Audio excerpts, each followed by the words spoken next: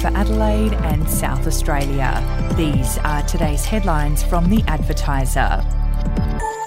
Extended trading hours in the Adelaide CBD will be examined as part of a new strategy to ensure its continued post-pandemic recovery.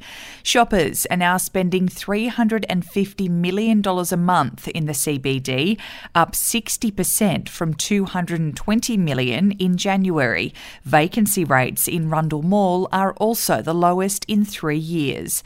Adelaide City Council staff have suggested measures introduced in Sydney during the pandemic to allow longer trading hours, including 24-hour shopping in some areas, could be used within the city. If you would like to read more on that story today, you can take out a subscription to The Advertiser at advertiser.com.au or download the app at your app store.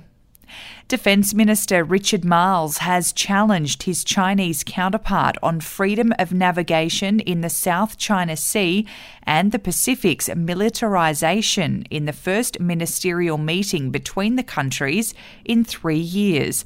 The Deputy Prime Minister spoke with General Wei Feng for an hour on the sidelines of the Shangri-La dialogue in Singapore on Sunday, saying it was a critical first step after the diplomatic thaw.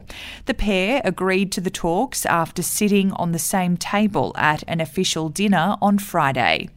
We'll be back after this. News doesn't have to be boring. The Brits have given Prince Harry a new nickname after yet another tell-all interview. Oh God, is it the Ginger Whinger? Let the team at news.com.au get you up to speed each day with their podcast, From the Newsroom. A couple were busted joining the Mile High Club. Well, I guess they can't fly Virgin anymore. Politics, sport, red carpets, royals. Get all the goss in just a few minutes. Follow From the Newsroom wherever you get your podcast from.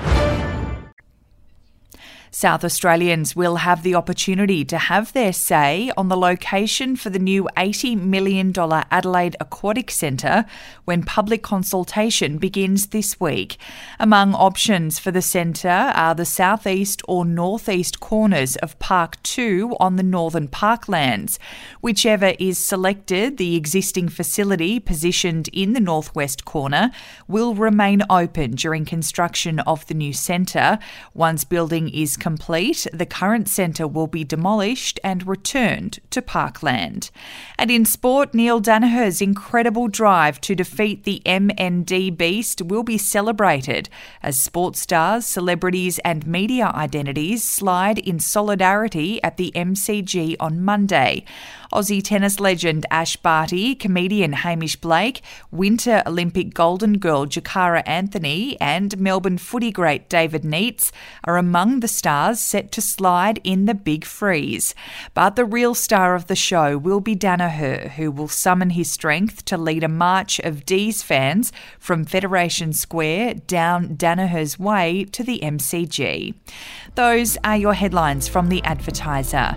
For updates and breaking news throughout the day, take out a subscription at advertiser.com.au. We'll have another update for you tomorrow.